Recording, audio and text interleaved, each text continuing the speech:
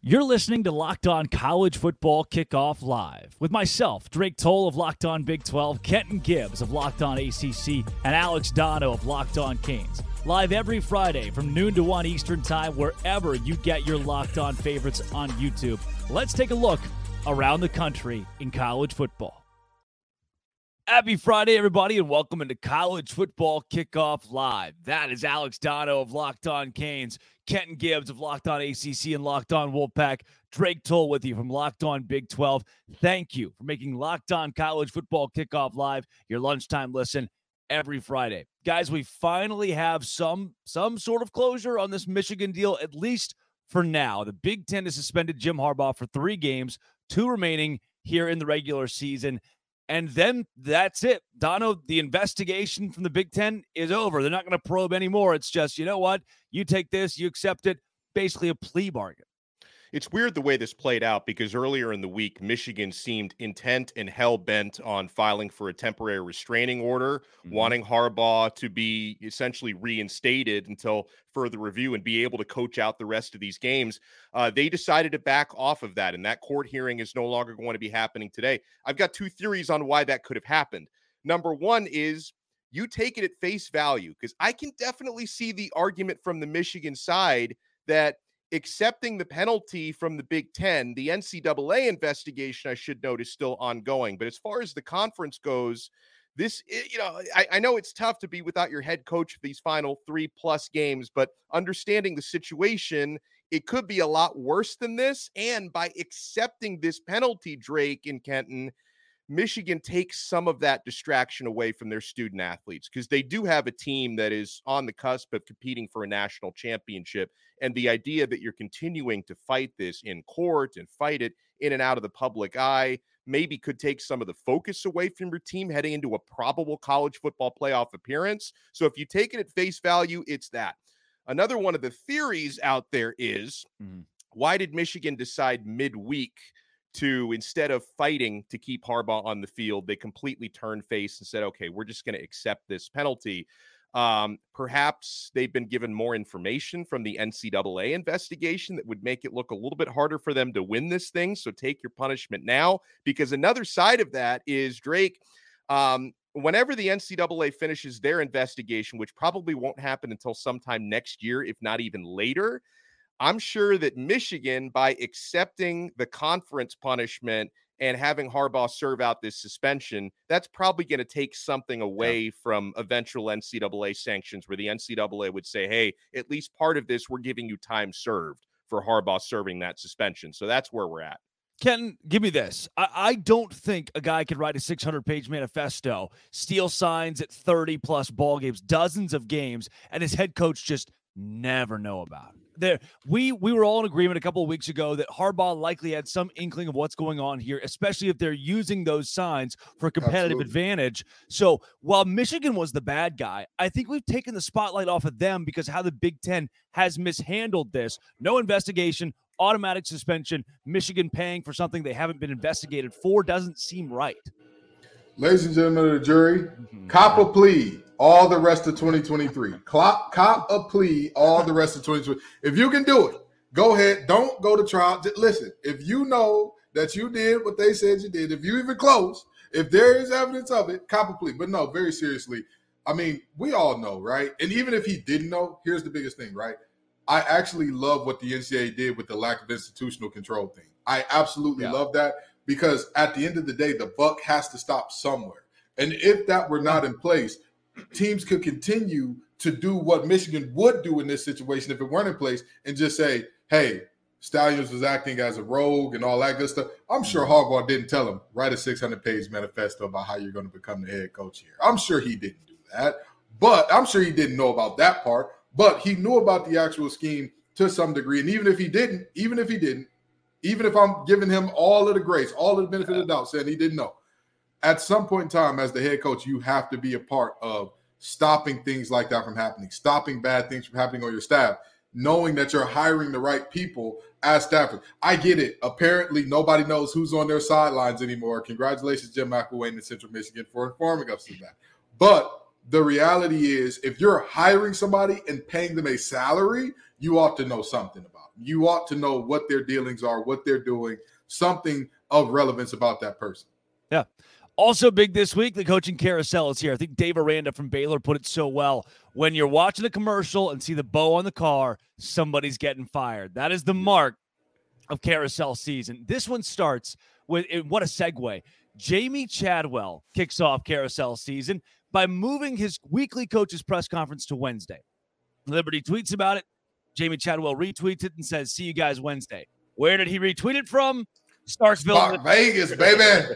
Stark Vegas. Fired their head coach. And that, my friends, begins the chaos. We've got Jeff Traylor interviewing at A&M, Jimbo Fisher out, Mississippi State is open, and plenty of other schools will follow in the coming weeks. Dono, are you shocked that Jimbo is getting $76 million right now to sit on his couch?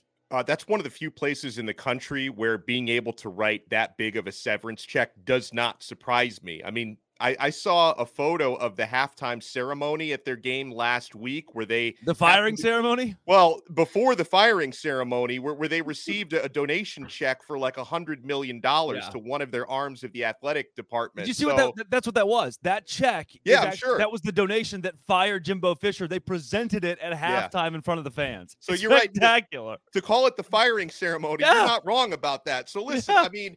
There's a handful of universities across the country that, can handle a $76 million buyout like it's a drop in the bucket. That's not the case in most places, even in the Power Five. But in the case of Texas A&M, I'm not surprised. And honestly, with the way it's gone the last couple of seasons for Jimbo Fisher, he's kind of been coaching like a guy who maybe doesn't care a whole lot because he knows either way he's getting paid. Well, now, Jimbo, you get paid a lot of money not to work. So congratulations. Yeah. Kenton, for you, I mean, $76 million. I think it's Terry Bowden. You could rent out Terry Bowden, who makes $450 a year, for 174 years for $76 million. You can get that many Terry Bowdens. The business side we've always talked about, but this is unbelievable. I remember when Coach O was talking about LSU paid him, what, $17 million? Or 17. And he said, where's the door? He said, which door you want me to go out of? Where you want me to be going, brother? Yeah. And that was a terrible Coach O impression, but you get the point. And moving forward with Jimbo, $75 million. There's no job in America. There's not a single job in America as good as fired head coach. Josh McDaniels, go ahead, get your money, brother. Jimbo Fisher, go ahead, get your money, brother. I'm telling you, there are plenty of coaches around this. There's going to be bows on cars for all of their wives. That car may have to be shipped to another city. That car may have to be delivered by Carvana to wherever they're going. But I'll tell you what, there's some coaches that are about to, as they like to say, 'tis the season of handing out bags for no reason. And that's what a lot of these athletic departments are about to do. It's about to be big bag season because they're getting new coaches. Well, let's stay on A&M for a second here, Dono. If they're going to go to do they go blue collar here? Jeff Traylor from UTSA, or do they try to make another splash hire from the NFL ranks or another big Power 5 college like LSU did with Brian Kelly? I could see either side of it. One of the names I've seen thrown out there, and I doubt he would be interested because he's doing such a great job in the NFL right now, but he is a Texas A&M guy, and that's Dan Campbell. Don't you wish that in Detroit? No, and Kenton, I'm telling you, I don't think it's gonna happen. But he would check off every box because he knows the Aggies culture. He's got that tough sort of grinding mentality. I mean, this is an NFL coach who is like the opposite of Hollywood, right? He doesn't bring that sort of glamour. He brings that blue collar, let's run Oklahoma drills and practice every day. I think that would probably be the dream candidate. But again, he's doing fine where he is. And not too many coaches. It happens. I mean, it happened to Nick Saban when he arrived in Alabama. He left an NFL job to do that. He wasn't doing as well as Dan Campbell is right now, but it's not unprecedented. So something like that would be intriguing for me if they want to make a really, really, really big splash. But I don't know. I think maybe going a little bit more low key with it because Jimbo Fisher was a big splash and that one didn't really play out. Maybe you go in a different direction this time. Yeah, Kenton, to me, it's, look, you're the guy you put all the eggs in this basket for didn't work out. What you need at the very least is a bridge guy. Arkansas just did this with Sam Pittman. They said, look, he's not going to win us a national championship, but if he can get us back to relevance and then we make the hire, that's perfect. Does A&M go with the intermediate then? First of all, Daniel Allen Campbell is staying up there in Detroit. Let's stay there. Let's stay there for a second. But now let's move on. I think that as a program like Texas A&M, you always swing for the fences. Yeah. You always swing for the fences. You have too much money to do a stopgap guy. With all due respect, I don't think that Arkansas and A&M are working with the same type of budget here. Like, this is how crazy this is, okay? Now, I was hearing from my sources, hey, A&M is on Elko's heels hard. Mike Elko from Duke, of course, who coached at Texas A&M. Yeah. I was hearing, they're on his heels hard, And I said, no way. They got to buy out Jimbo. They're going to have to buy out his contract to Duke, and they're going to have to pay him. And I was told the money ain't an issue. I said, there's no way. There's no way you could pay out, in essence, 3 coaches in short, because you're paying Texas A&M Jimbo, Duke Elko, and Texas A&M Elko. No way they can do that. And I was told the money ain't an issue. Next thing you know, you look up and you say, okay, so now the only issue that would be a very clear path for one of the best and rising coaches in the NCAA is whether or not he wants to go from Duke to where, if he continues on the path he's on, they'll rename Wallace Wade Mike Elko Stadium. They'll build a statue for him. They'll give him all the good things. Or do you want to go to the pressure cooker where 3 8-win seasons back-to-back? My brother in Christ, get ready to get served a severance package that you've never been served before. So, I mean, and that's just one coach. That's just one possibility of a home run hire. But even if we're not talking about guys in the NFL and all that, how many coaches would turn down the actual Texas A&M bag that they're coming with? I can't see a world where too many do. Well, guys, let's turn it from the off-the-field stuff from Michigan and the coaching carousel to on the field this week with our biggest game of the week. How about Washington facing a tough and unexpectedly tough Oregon State team? I don't know if anybody expected them to be top 10 good, but here they are at home with the chance to upset the Huskies. Let's talk to Locked On Huskies host Roman Tomasoff.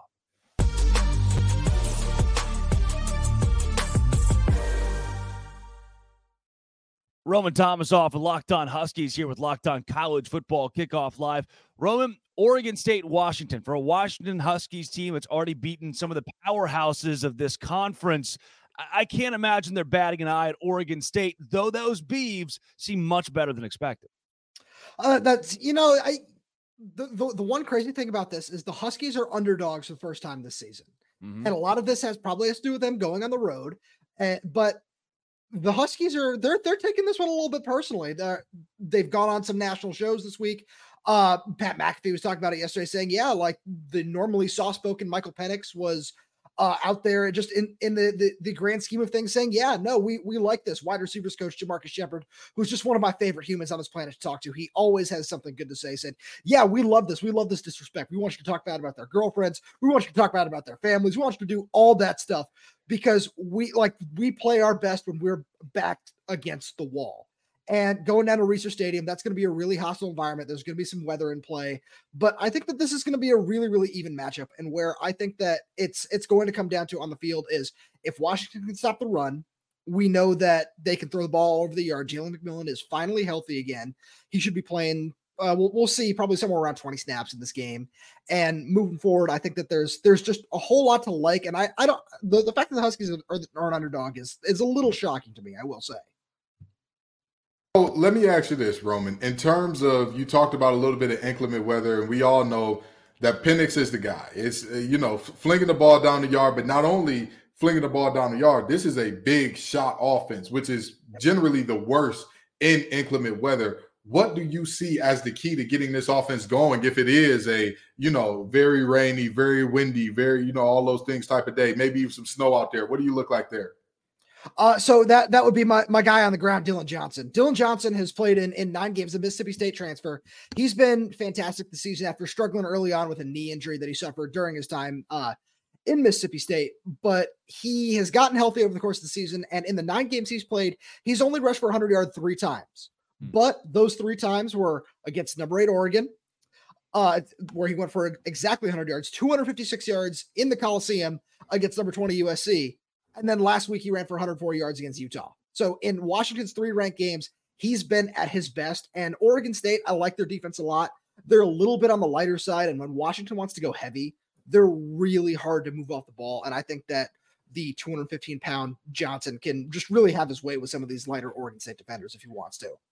Roman, like you, when I checked the odds at FanDuel and I saw that Oregon State were favored by 1, despite, Washington has all this momentum, Penix, they're undefeated, sensational. They're in the top 4 college football playoff now, and yet they're underdogs this weekend. It is worth noting Oregon State hasn't given up more than 24 points at home all year. They also haven't faced an offense like the one Washington is bringing to the table. But what scares you most when you look at Oregon State? What are the biggest concerns you would have from the Washington side?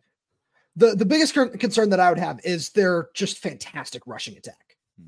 Damien Martinez is, in my opinion, one of the top 2 best backs in the conference. And if he's been fantastic all season long. That offensive line that they have there is unbelievably good. And they've just done whatever they wanted all season long. And I think that Washington's defense, it's been a little bit questionable at times. They did a really good job after allowing 28 points in the first half last week against Utah, just shoring up, not allowing anything in the second half. They held them to like 75 yards just over the course of the second half. And that offense doesn't move the ball really well through the air, but they're a rushing attack, and they held them far under their season average. They only rushed for 115 yards last week. So I think that's going to be the biggest concern that I have is if Oregon State can run the ball effectively. Roman, give me a score prediction. That's tough. See, I usually don't do score predictions because I'm the worst jinx on the face of the planet. Yes. Tell me Oregon State's going to win. Tell me Oregon State's going to win. Washington wins. That's what I can give you. I love it. Roman Thomasoff, Locked On Huskies. Thank you for joining Locked On College Football Kickoff Live. Thanks for having me.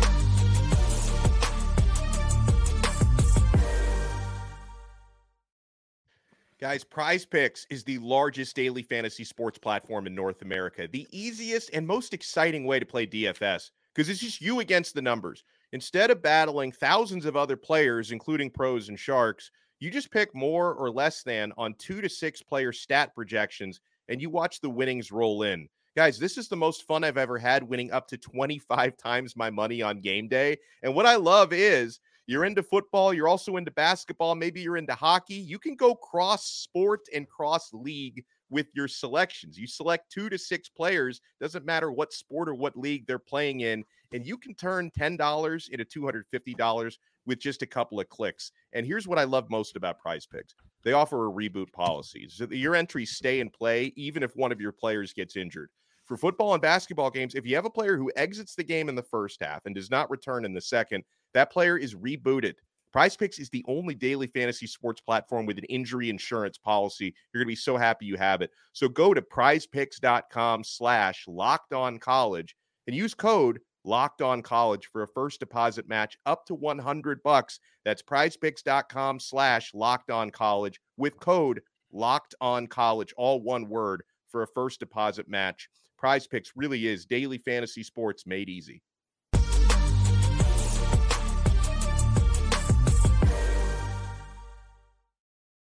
It's the segment that we've all been waiting for. Some of the best bets this week come from the sneakiest. It is time for Sell Me Why. I'm back. The BYU Cougars play host to the reeling Oklahoma Sooners tomorrow at noon Eastern. Cougs are 24.5-point underdogs at home for a BYU team that seemed so promising a few weeks ago. Here is Jake Hatch of Locked On BYU to sell us why the Cougars cover 24.5.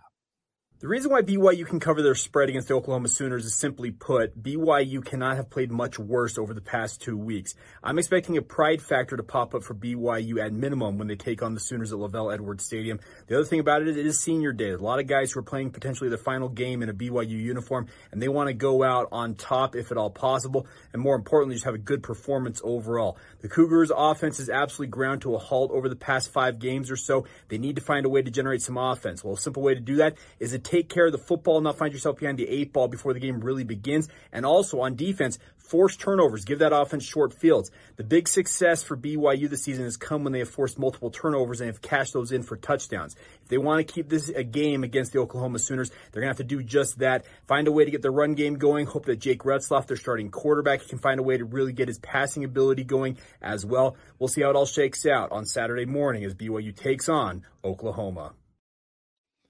Guys, I know we've gotten into more of a commentary on how the hosts approach Sell Me Why. There have been those little tells where you hear maybe the host isn't sold, and a lot of this is, can they show us? Can Can this guy step up? Can this happen? And not here's what will happen. Here's where BYU does have the edge. Dono, 24.5's a lot. That's why I stay in and out on this one. But as far as being sold, I'm not in either direction. I'm with you. I'm not playing it because that's just too big of a number for me. If Oklahoma was at home, I'd probably take them minus 24.5. I don't like that so much on the road. But with that said, they're going to win this game comfortably. I think when you've got a spread that big, it kind of all depends on how does the fourth quarter shake out? If it is a blowout, are there starters in? Are there starters not in? How much did they take the foot off the gas pedal? How does Brent Venables kind of approach that fourth quarter? So it's just too big of a number for me to take here. With that said, yeah, I mean, he mentioned BYU probably not quite as bad as they've looked the last couple of weeks, but, Oklahoma had a tough stretch. They bounced back, putting up 59 points against West Virginia last week. So Oklahoma's definitely the side here, just 24.5 points. If I had to pick a side, I'd pick Oklahoma, but I'm sitting this one out. Yeah, Kenton, a conference game between one team in Oklahoma that has had a rough few weeks, and then a BYU squad that's a game away from being bowl eligible, and they're at home. I balk at 24.5 in almost any conference game. That Texas game has broken the odds makers when it comes to Oklahoma. Texas is 1-3 against the spread since that game. BYU covers this ball game, and let me tell you why. I'm looking at this, and as much as I love Coach Venables, because y'all know, I've talked about it many a time on this show, how much I love me some Brent Venables. But the reality is they're not pissed off anymore. They got their pissed off game out of them last week. And beyond that, what do they have to tune it up and get style points for? What is the motivation or the reason to get? If they were in the playoff hunt, I would say, hey, can they beat this team by 24? Absolutely. What does Venables gain by going after that? If you're number 5 and you think that there are going to be 5 or 6 undefeated teams, you got to run it up. You got to get your style points.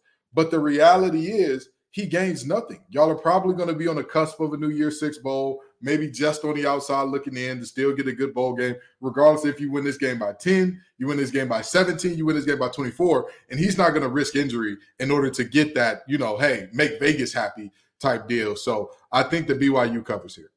I talked about this game a little bit on Locked On Big 12 this week, and for me, the injuries for BYU at key positions make this a tough game to sell me why they can cover. But for Oklahoma, again, I turn back to the point spread being so large. It's not a matter of can Oklahoma win this game and win it by a lot. The answer is yes.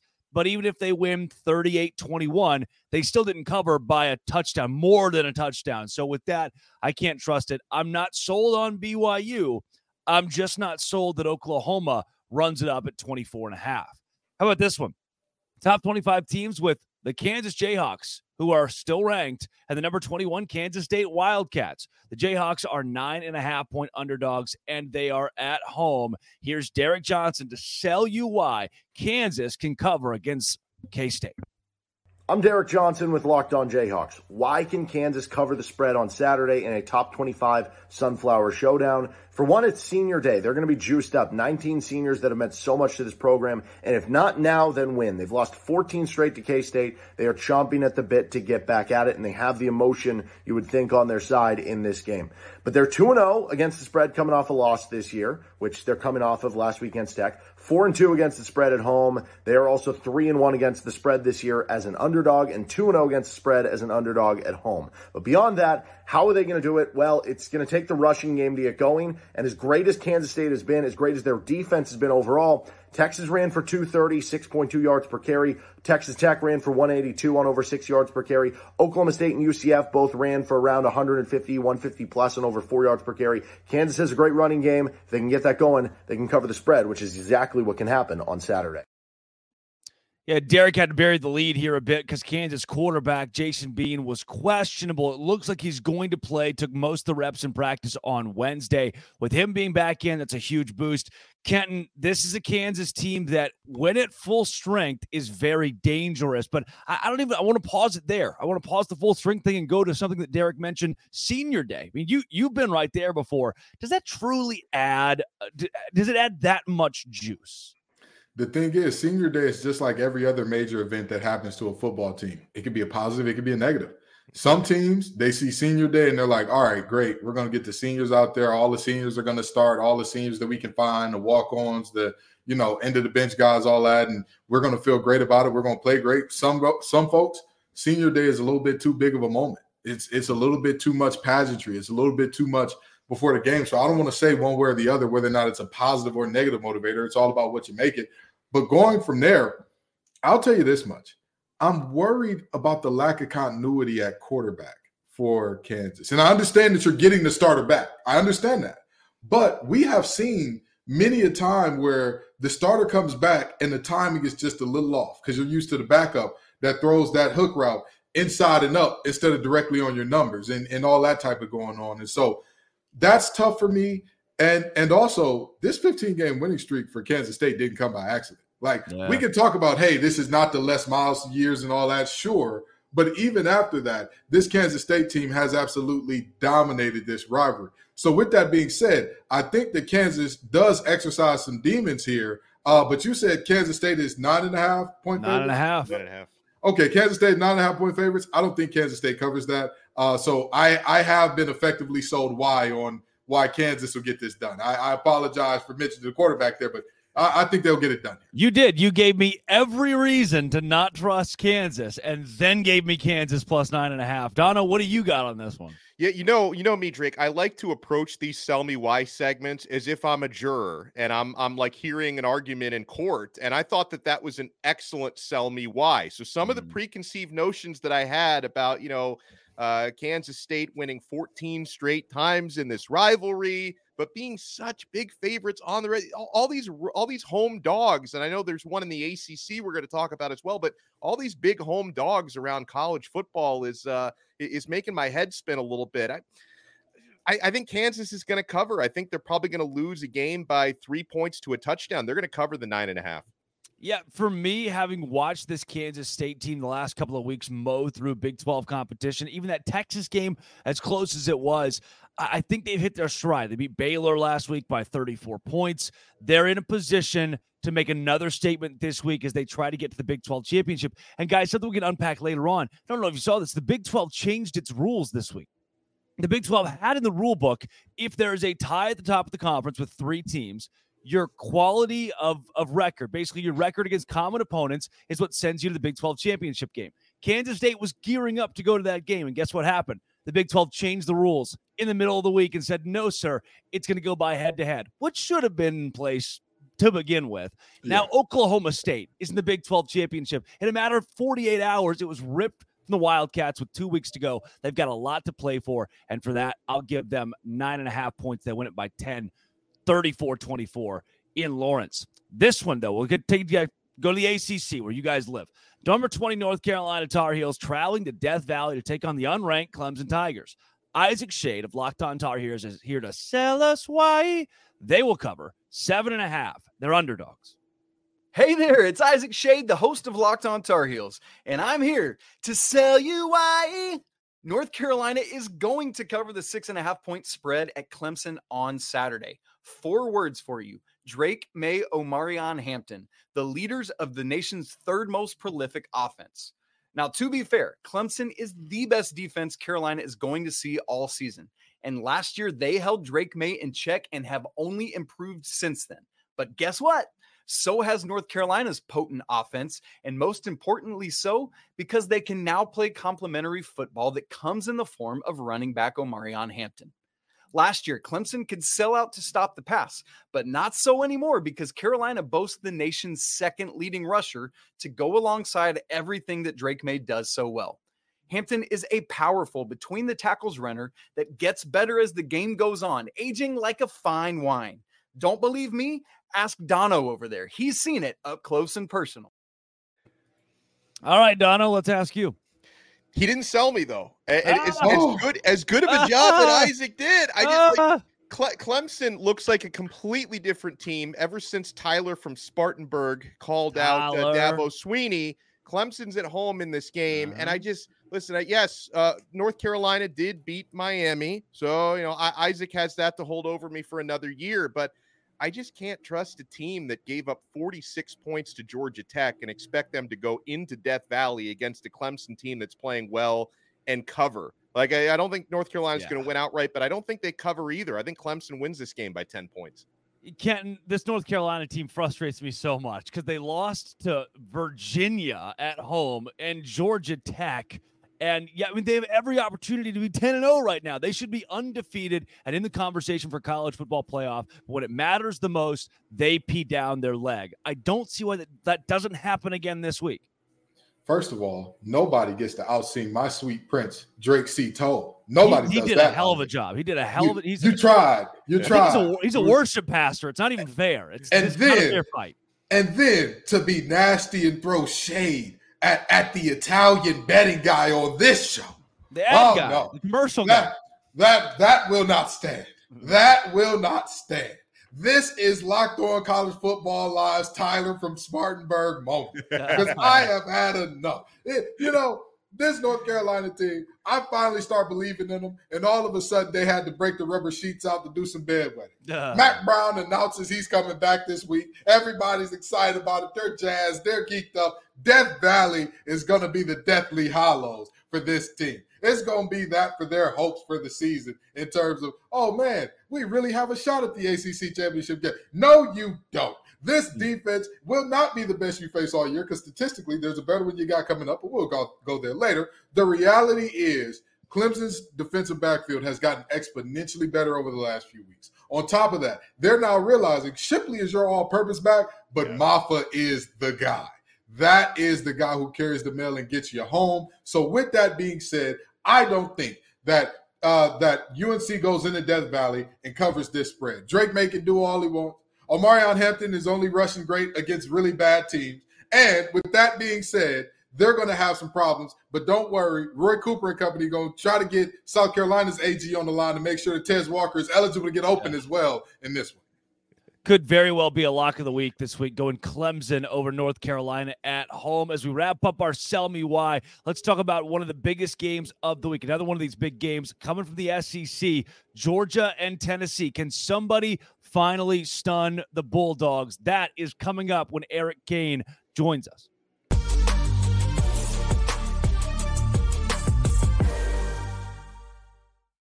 Now for your game changer of the week, brought to you by Athletic Brewing Company. I'm going to put the focus on Washington. We talked about them earlier. The Huskies have momentum. They're in the top 4. They've got a Heisman candidate playing quarterback for them, but they didn't have long to enjoy that top 4 in the college football playoff because they've got a tough matchup against Oregon State. So much like the Huskies, Athletic Brewing has completely changed the non-alcoholic beer game. They make non-alcoholic beers that actually taste good. Guys, they beat out full-strength beers in global competitions. They brew over 50 styles of craft non-alcoholic beer, including IPAs, Goldens, Sours, and so much more. They're constantly releasing limited edition experimental styles to add to their variety. They're fit for all times. You can drink Athletic Brewing anytime, anywhere, and make any activity more enjoyable. No hangovers ever, which is a huge plus. You can find Athletic Brewing Company's non-alcoholic brews at a store near you or buy online at athleticbrewing.com. First-time customers can use code LOCKEDON to get 15% off your first online order. That's our code LOCKEDON, all one word, at checkout for 15% off at athleticbrewing.com. Near beer, exclusions and conditions apply. Athletic Brewing Company, fit for all times.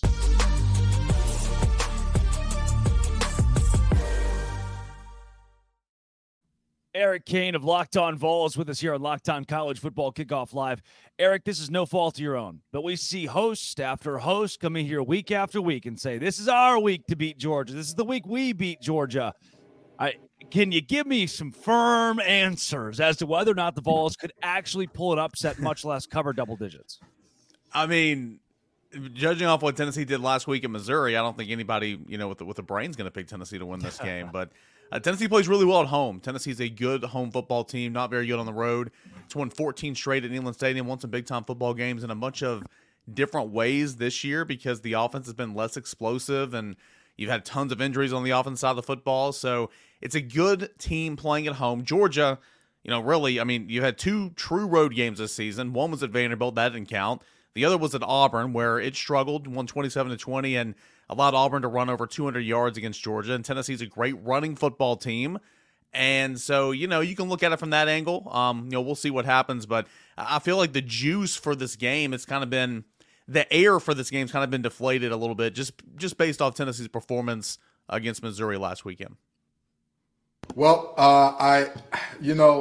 Missouri is a team that I'm very high on, but I was expecting a better performance out of Tennessee last week. Do you think that revenge factor, that anger, that, hey, we're pissed off that we didn't put our best on tape, do you think that helps this team that even if they can't win, just cover in this game?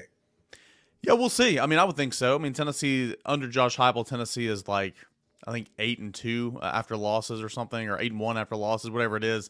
They've been really good after losses. And again, what we saw from Tennessee last weekend was, that's not Tennessee. I don't know what that was. I'm not trying to say Tennessee is a college football top 4 team, but it wasn't that team that just no-showed. It was offense. It was defense. You had one play offensively, and that was it. And then everything else was just horrible. So it's a team that gets motivated after a loss. Again, coming home to play your first SEC game in 5 weeks. So I think that's going to be exciting to get back in front of playing the home crowd and all that. Tennessee responds well under Josh Heupel off losses. And again, Georgia's a good team. Georgia's gotten better and better, in my opinion, every single week. It's gotten healthy. It's dangerous right now, but Tennessee's just a different ball club at home, and the lack of a true road environment, I think, is going to hurt Georgia a little bit, at least in terms of allowing Tennessee to potentially cover, like you said. Yeah, you talked about some of the juice being taken out of this matchup, not only with how Tennessee played last week, but, with the SEC championship game already having been locked in. There are no conference title implications in this one. But I'm curious for more on the home environment and what you are expecting there, because Tennessee, they're unbeaten at home. They haven't lost there in a long time. Dolly Parton's going to be at the game. So I don't know. Is the Dolly factor? Y'all got some tickets available? Hold on. Yeah, probably not. Hello. Hey, everybody's fired up for Dolly. All right, Dolly is the queen. She doesn't come around often, especially to Rocky Top, but when she does, you roll out the red carpet and everything. So it's going to be fun. I hope that there's something in the works for her to get out there with the Pride of the Southland marching band and sing Rocky Top. I think that'd be amazing. I would imagine she's here for a reason, so maybe that gets people fired up. But nah, if she's in the house, you've got to put on a good showing because she's the queen. I love it. She's got the Dolly Magic coming this weekend. Eric, unabridged, I know you've probably over the course of the week talked yourself into where Tennessee can win this game because it's an SEC matchup. Any given Saturday, it's possible. If you had to pick it right now, do you have enough confidence to say the Vols will win? No. No, I don't. And honest man, good man. I call it like I see it. And in fact, I've called Tennessee to win every single game this year so far until this week. And you just can't trust Tennessee right now. Even though I do believe that they're a better team at home. I do believe it's a good running football team. But in the 3 losses this year, Tennessee's run game just not shown up. Joe Milton ran pretty well at Alabama, but your traditional run game has not run well at Florida, at Alabama, at Missouri. And up until last week, this run game was leading the SEC. Averaging over 230 yards a game. It's a good run game, but in losses, it doesn't show up. And in 2 years under Josh Heupel, Tennessee's been able to run on everybody, but Georgia. Tennessee just can't run on Georgia the first 2 years under Josh Heupel. So we'll see if that trend can kind of alter here in 2023. But if Tennessee wants to have a chance to win this game, if Tennessee wants to have a chance to be in this game in the fourth quarter, which I believe if Tennessee does what it does well, it can absolutely make this a game. It can absolutely have an opportunity to win. It's just been too inconsistent for me to trust right now. But got to run the football on offense. Got to shut down running the football on defense, which has done a good job so far of doing. And then you've got to steal a possession somewhere, whether that's a fake punt on special teams, going forward deep in your own territory, an interception, fumble recovery. You got to steal a possession somewhere to try to get some points and keep up, in my opinion. Well, coming up, let's do some booms and busts. That's Eric Kane of Locked On Vols. Thanks for joining Locked On College Football Kickoff Live. Appreciate it, guys.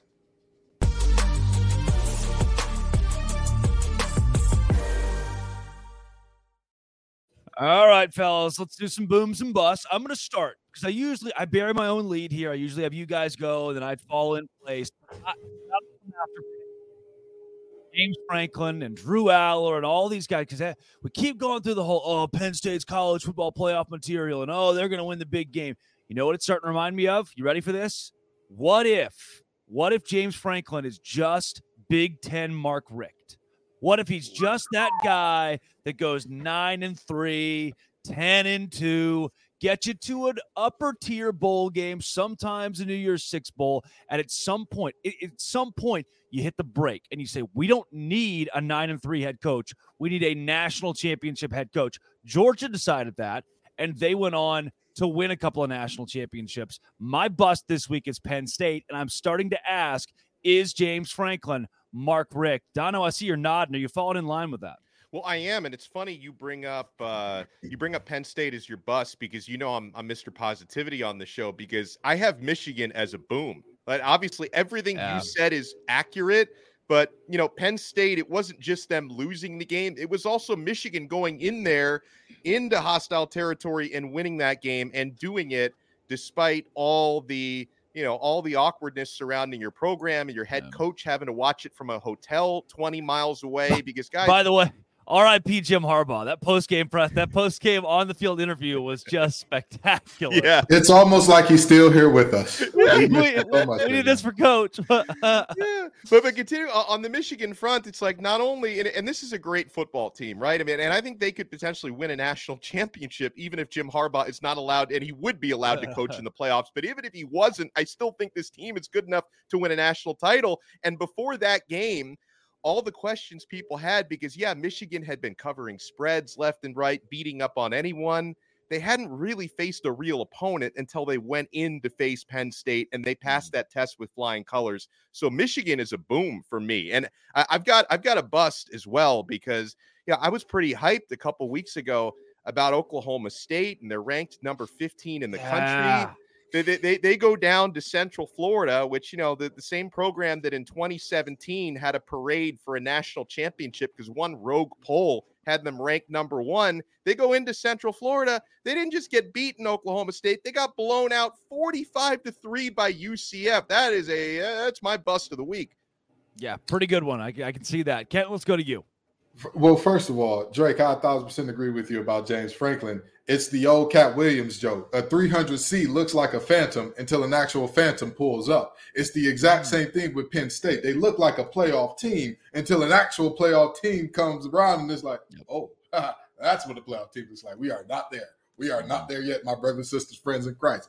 But my boom of the week, my very first one, I've been riding with him all along. Oh, and we're that's still it. riding. We That's stand it. on business, Josh. We stand on business. Eli Drinkwitz and the Missouri Tigers. I'm sorry, Mr. Kane.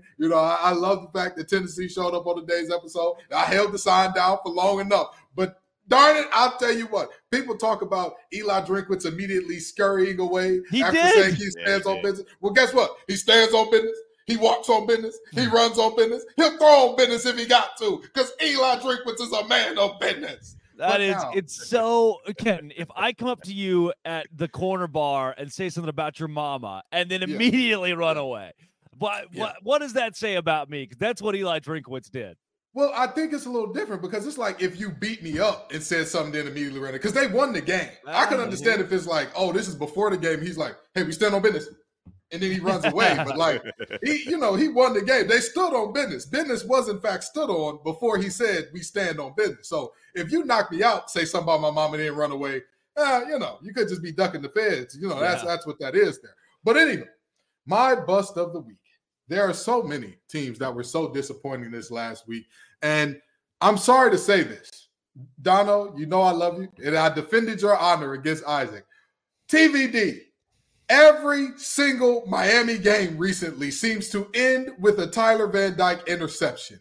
What under God's green earth is going on over there? The minute Emory Williams went down, I said to myself, this game's going to end with Tyler Van Dyke throwing the interception. Not only is it going to end with him throwing the interception, it's going to end with him throwing the bad interception. And Donald, I'm sorry, I see the little one coming in and creeping in the picture. I don't want him to hear this type of nonsense. He's a huge TVD fan. That's why he had to come in. You're disrespecting Van Dyke. Listen, tell him to not set himself up to get his heart broke this young, because immediately when I watched that last play of the game, you have Restrepo on the out route, wide open. Well, not wide open, but he's college open enough to where you hit him. That's your guy. He's your best friend. He's your roommate. And what does TVD do instead? Let me pull the ball down. Let me look over the middle. Let me throw late. Let me throw a lob. Let me throw it over the middle. The 3 rules of quarterback play that you don't violate. And I'm a defensive tackle, and I know that. TVD, my brother in Christ, biggest bust almost of the year so far in terms of 0 touchdowns, 6 interceptions in his last 3 conference games. I can't argue with a single word that you said. And of course, the irony is now because Emory Williams, who they benched him for, breaks his arm in that final possession. Yeah, it's the Tyler Van Dyke show the rest of the way. And obviously, we all feel terrible for Emory for what he's going through. And I think, Kenton, Van Dyke, obviously, the way he's played this year is indefensible. I'm not even going to attempt to try to defend it. I'm just hoping that he can find a little clarity, because it seems to me like he put way too much pressure on himself to try and live up to the NFL draft stock that some people thought he had heading into this year. He's been pressing a lot of throws. He's been really avoiding checkdowns. He's allergic to checkdowns, and he's thrown a ton of interceptions, 12 on the season, including a stretch where he's thrown 11 in his last 5 appearances. It's just absolutely horrific. So hopefully he can find some kind of clarity, because Miami's matching up against Louisville on Saturday, which is a game where I think it's pretty evenly matched in most areas, and Miami is at home on senior day. But the variable is, can they take care of the football? Because Jack Plummer at Louisville has done an excellent job doing just that. Tyler Van Dyke has been the opposite of someone who takes care of the football. Yeah. Guys, I've got 2 busts this week. My second bust, I had poison ivy this week, so I'm already pessimistic. Like 4 medications and a steroid, which I can still not dunk a basketball. How does an adult man get poison ivy, you ask? Great question. So in my Swaller, I have decided I am done with the Big 12. I will, in spite of the Big 12, I will keep hosting Locked On Big 12. But they have these rules set in place. What a bust for Brett Yormark. They have rules set in place that are terrible, that say, hey, look, there's a 3-way tie, which there is right now, Oklahoma State alongside Kansas State and Oklahoma. In the event of a 3-way tie, even though Oklahoma State has beaten Kansas State and Oklahoma, they don't get to go to the Big 12 championship. The reason why is because the rule is written that it's based on your record against common opponents. That doesn't make a lot of sense, right? That shouldn't go above head-to-head. So the Big 12 comes out this week. They gaslight fans. They say, hey, we're going to clarify this rule. They add an addendum to the rule saying, we didn't change it. We just clarified it and allowed head-to-head to take precedent. Now, look, Kansas State, Oklahoma, if you want to go to the Big 12 championship, beat Oklahoma State. That's the first thing you should do. However, if you're the Big 12, and on Monday, you said Kansas State was going to the Big 12 title game, and then you didn't change the rule, and now Oklahoma State's going to the Big 12 championship game. That's not right. There's something wrong there.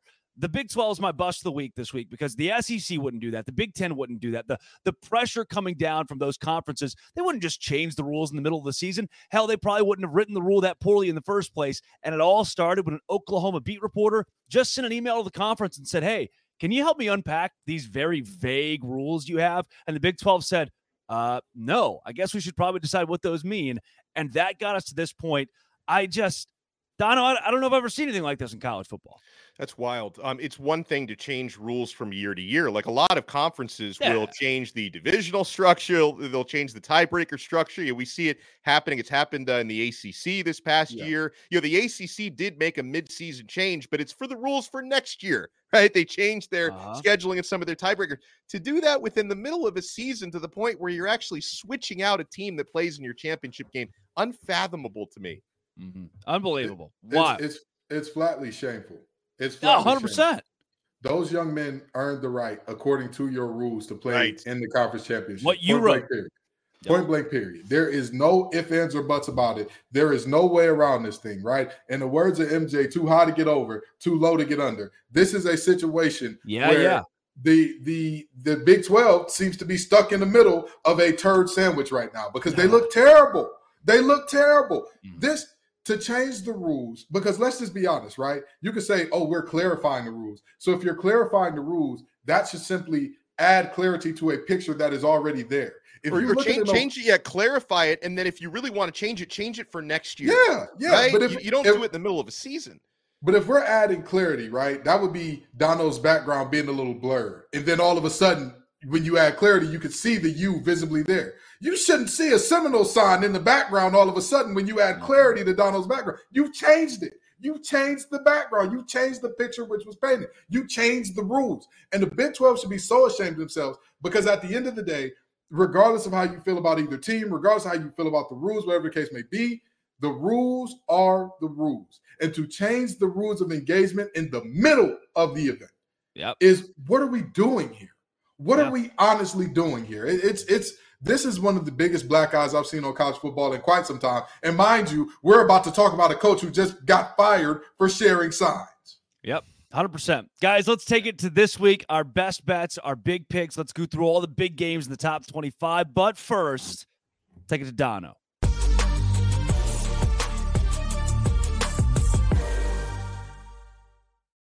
Picks is the largest daily fantasy sports platform in North America, and it's the easiest and most exciting way to play DFS. I love Prize Picks because, guys, you're not going up against thousands of other players, including pros and sharks. It's just you against the numbers. You pick more or less than on 2 to 6 player stat projections and watch the winnings roll in. You can win up to 25x, guys. Within 30 seconds, you can turn a couple of clicks into turning $10 into $250. And I love this time of year with so much going on, football and basketball. You can go cross sport and cross league in your selections. And Prize Picks does something no other DFS service does. They offer a reboot policy so that if your entries stay in play even if one of your players gets injured. For football and basketball games, if you have a player who exits the game in the first half and doesn't return in the second, that player gets rebooted. Prize Picks is the only daily fantasy sports platform with an injury insurance policy, and you'll be so happy you have it. Go to prizepicks.com/LockedOnCollege and use code LockedOnCollege, all one word, for a first deposit match up to $100. That's prizepicks.com/LockedOnCollege with code Locked On College for a first deposit match up to $100. Prize Picks really is daily fantasy sports made easy.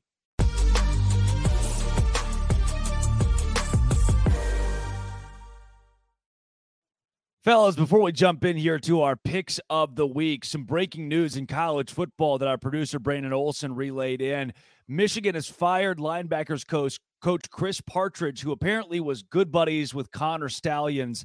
We just saw the acceptance of the 3-game suspension, and now Kenton, a firm firing here.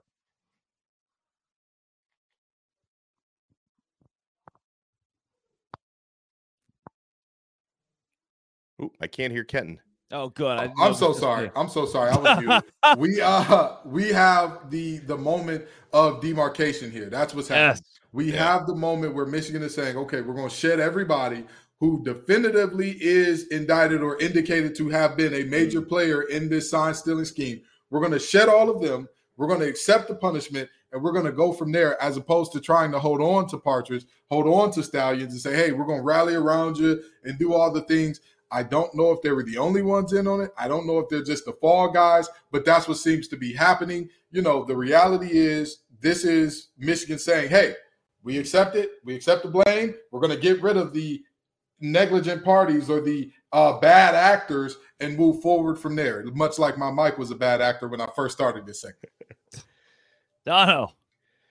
It goes back to what I brought up in the opening segment, right? Wondering if the reason why Michigan completely changed course midweek and decide to accept the Big Ten's penalties rather than fight it and fight for that temporary restraining order, maybe they'd been given some more information. Right? Maybe Michigan, they've said they continue to cooperate with the NCAA investigation, which is ongoing, even though the Big Ten investigation is now closed. Perhaps in some of those findings and discovery, they've realized, okay, there are other coaches on this staff who can be implicated along with Connor Stallions. And clearly, Coach Partridge appears to be one of those. It's why that firing happened. So I'm wondering if that discovery is maybe what led Michigan to decide we don't have a leg to stand on here with the Harbaugh thing. Let's just accept it and move on with the rest of our regular season. Now I also have to wonder if it ends with Partridge. Is this just kind of the first step? Are they going to figure out maybe, and listen, any Michigan fans listening may be like, what is this guy piling on my program? I don't know, but I know the investigation from the NCAA is ongoing. Maybe they find more, and maybe more heads are going to roll in the coming weeks. All right, let's turn it to this week in college football with some of our big picks as we now get, again, a little bit more clarity on Michigan. That's a team that should beat Maryland this week by their favorite by 19. They should win by that much or more. Go to some of the closer games here, and one that matters really to both of you, Louisville and Miami, 11 a.m., make it noon on ABC this week. Kenton, where do you go? Miami favored by 1 as we sit. WTF. Wrong team favorite. Oh. How Miami is a 1-point favorite in this game is beyond me. And I mean that from a ton of standpoints. Don't get me wrong. Miami is not a terrible team. Outside of quarterback play, they're actually a good team, I would say. Yeah. With that being said, they're not better than Louisville at anything statistically except sacks and time of possession. Rushing and I believe I was just about to say there's one other thing. So rushing defense as well. Those are the three things. I don't see how Miami comes out of this game as a winner when you've got a quarterback who's got the yips in terms of doing 5-yard checkdowns. I don't see how that happens. So I've got Louisville winning this one. And if they win it all, of course, they've covered the 1-point spread there. But I've got Louisville winning this one. I just don't see it for Miami. Dono, you're the Miami guy. Yeah, I'll make the case for Miami. And obviously there is more at stake for Louisville because Miami's basically playing for pride and for a better bowl game. Like Louisville, they can clinch a berth in the ACC championship game if they win. If they win against Miami, they book their ticket to face Florida State in a couple weeks in the ACC title game.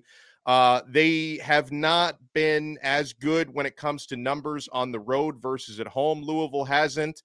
Miami, Kenton outlined the reasons why Miami can absolutely lose this game, and most of that has to do with erratic quarterback play, okay? At the same time, I think there are some very good matchups at the line of scrimmage. I think Miami is capable of stopping Louisville's running game. I look at Miami's defensive coordinator, Lance Guidry, who's now a Broyles Award semifinalist. Yeah. I think that's the guy who can really decide this matchup in a positive way, as long as Tyler Van Dyke on the other side of the football doesn't decide it in a negative way, because Guidry has done a fantastic job canceling out opposing teams' rushing offenses and really being exotic with his coverages and blitzes. So I think if Miami can force Jack Plummer to try to beat them, I think the Hurricanes have a good chance based upon their defense. I think Miami will be able to run the football even against a tough Louisville defensive front. So it comes down to quarterbacking. I have predicted Miami to get a close victory at home, noon game, a lot of humidity, I should say. It's still very hot down here in South Florida on senior day. So I think Miami's going to win probably 24-21, something like that. But it's going to be very close. And I know Kenton has watched a lot of Miami football this year. I'm sure Drake has as well. Anytime you watch Miami, good, bad, or ugly, things are always close and things are always theatric, right? Some weird stuff is going to happen on Saturday. I can see Miami pulling out a close one. All right, quick fire, guys. I'll take Louisville in that one, by the way. Quick fire, Utah, Arizona, Kenton. Give me Utah. I think that defense is too good. I like Arizona. They're a great story. They're a great feel-good story this year. I just don't think they got the horses in the stable to beat Utah. Dono. I'm a huge Jed Fish fan, but I'm with Kenton on Utah. I think Utah's defense, I think they're going to bounce back this week and come away with a nice win. I'm riding the hot hand here. I think Arizona, Jetfish, they do get it done and become a legitimate player early on in the Big 12. Let's go to big game, 2:30, CBS, SEC, Georgia, Tennessee. Donna, we'll keep it with you. Georgia. I think Georgia's going to win, and they're going to win comfortably and extend that 27-game winning streak. I know that, Tennessee, they haven't lost at home this year, but Georgia, they are peaking at the right time. They're back in the number one spot. They're going to roll. Kenton. Hustle and flow was also based in Tennessee. And as the great CJ once said, whoop that trick. No, I'm just joking. Very seriously, it's not going to go well for Tennessee. Georgia is going to beat the brakes off those boys. Let's take you to Kansas State and Kansas. Sunflower Showdown. This one in Lawrence and Kenton. Give me Kansas. I got Kansas in a really, really close game. I think Kansas finally breaks that streak. I think they got all the horses in the stable to do it. I think that they're finally ready to have that moment. And they've been up and down and all that good stuff, but I think that this is their moment to finally show, like, hey, we're here. We've arrived. We can do things in this conference. Dono. Going with Kansas State. It's been a one-sided rivalry in their favor. They're going to continue that trend. Give me Kansas State as well. Everybody taking Texas over Iowa State here. Is that right? Just want to make sure. Yes. Iowa State it is. One of us picks Iowa State to beat Texas this week. Wow. Now, our last two games here, I want to give you the college game day pick. James Madison at home against Appalachian State, Dono. I haven't looked at the spread, but I will tell you, Appalachian State is always one of those teams I enjoy watching. I think they're going to pick up a dub. Wow, Kenton. Give me the Dukes. They're pissed off. They've been disrespected by the NCAA. They're undefeated and belong in the New Year's Six bowl game. They're the best team in the state of Virginia right now. That is Fight true. on, Dukes. All right, men. It is 6:30, ABC, the marquee game of the week. It's Washington. It's Oregon State. Ken, are you going with the Beavs? You know, an eager beaver has been the downfall of many a men, but not these Huskies. They get the job done on the road. I believe in Penix enough. I think that defense can do enough to stop the Pac-12's leading rusher to come out of there with a win. Give me the Huskies. Dono. I feel like something weird's going to happen in Oregon State. And it's weird because, like, you can't even call it an upset because they're favored, right? I was surprised to see that they're favored, but I just feel like the narrative is set for a letdown with all the hype. And why Washington's had to really earn some close wins this season, going into the road against a tough team and a great running team. The fact that they're now in the college football playoff kind of feels good to be true for them. I think the other shoe is going to drop on Saturday. Beaver tail, I'm tailing Beaver. Oregon State, rat line, they get it done at home. I'm stepping in the poop, and I'm taking them. Give me Oregon State over Washington this week. That is Alex Dono of Locked On Canes, Kenton Gibbs of Locked On ACC and Locked On Wolfpack, Drake Toll with you from Locked On Big 12. Always a good Friday when you're on Locked On College Football Kickoff Live. Thank you for making Locked On College Football Kickoff Live your lunchtime listen every single week. I'll say it again. This has been and always will be Locked On College Football Kickoff Live.